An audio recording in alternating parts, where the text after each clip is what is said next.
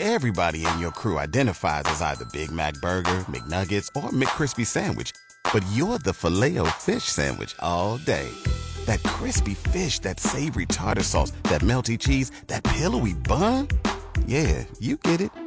Every time. And if you love the Filet-O-Fish, right now you can catch two of the classics you love for just $6. Limited time only. Price and participation may vary. Cannot be combined with any other offer. Single item at regular price. Ba-da-ba-ba-ba. Jim Adams, Canton City Health Commissioner. Jim, how are you this morning? Good morning, John. I'm great. How about you? Good. I'm doing well. Good to hear from you, and good to have you on the show again after kind of taking a week off last week. I know you were on vacation, which is well-deserved, and good to have you back on the show this week. Good to be back. So I wanted to ask you about the changes, the restrictions, things like that, because when I texted you last night to come on, you said, gosh, I want to talk about the mask mandates because it's been somewhat of a whirlwind of a week. Kind of tell me what you're thinking about this right now and why you so excitedly texted me back like that. Two thoughts on that. One is, these changes are highly anticipated, so they're not really a surprise. Obviously, the timing and things tends to be a little confusing, and they're coming off in layers rather than all at once. But, as we anticipate moving into the summer, we did anticipate that most, if not all, the current pandemic restrictions would be removed, and we anticipate that will be done, effective the morning of June 2nd. You did mention something at the beginning that got me thinking, though, and I think there's a distinct difference between things that you can and can't do and things that you should and should not do. So while the state of Ohio is not going to mandate the wearing of masks, for example, that still doesn't mean it's not a good idea. And so, I would hope that businesses and individuals still consider the use of masking and social distancing as a very effective way to prevent the spread of respiratory illnesses, especially as we move from summer into fall. And so while the state of Ohio may not say you must wear a mask, I think that it's still appropriate for people to consider that out of a sign of respect for their friends and their family. I know we asked if there was ever going to be that time where we would see mask mandates go away completely and we would quit wearing masks.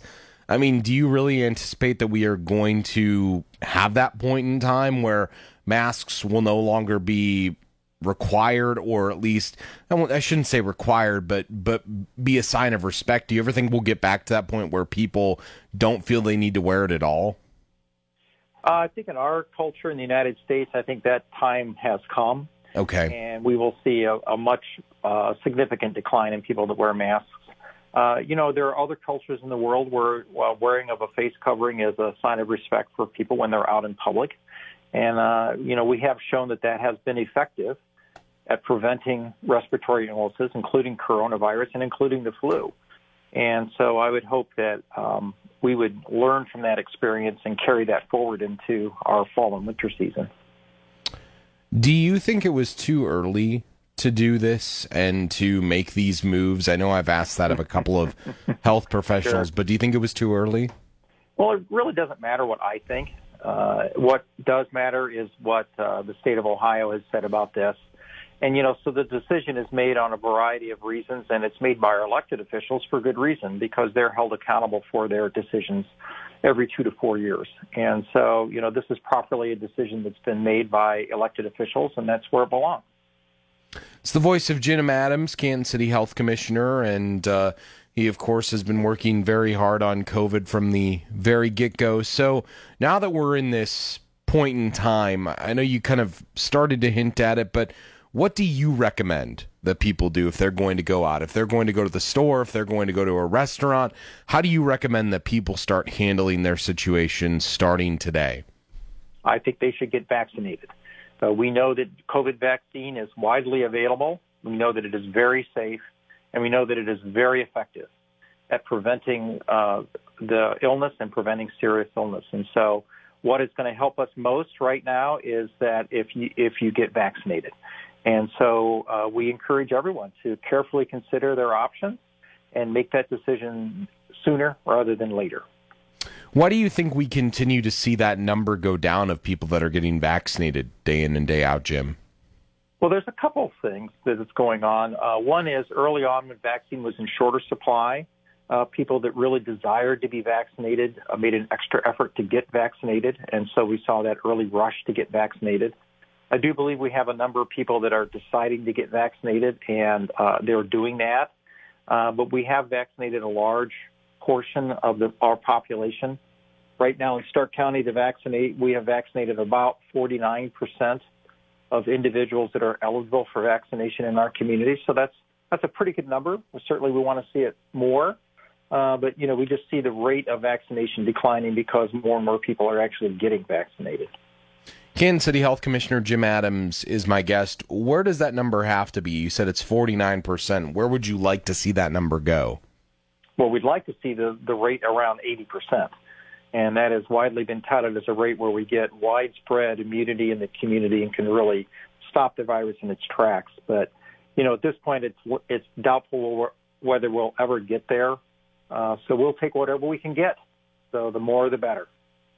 If we don't get there, could we have additional large flare-ups of this in the future? Or do you think that our days of 10,000 cases a day are past us?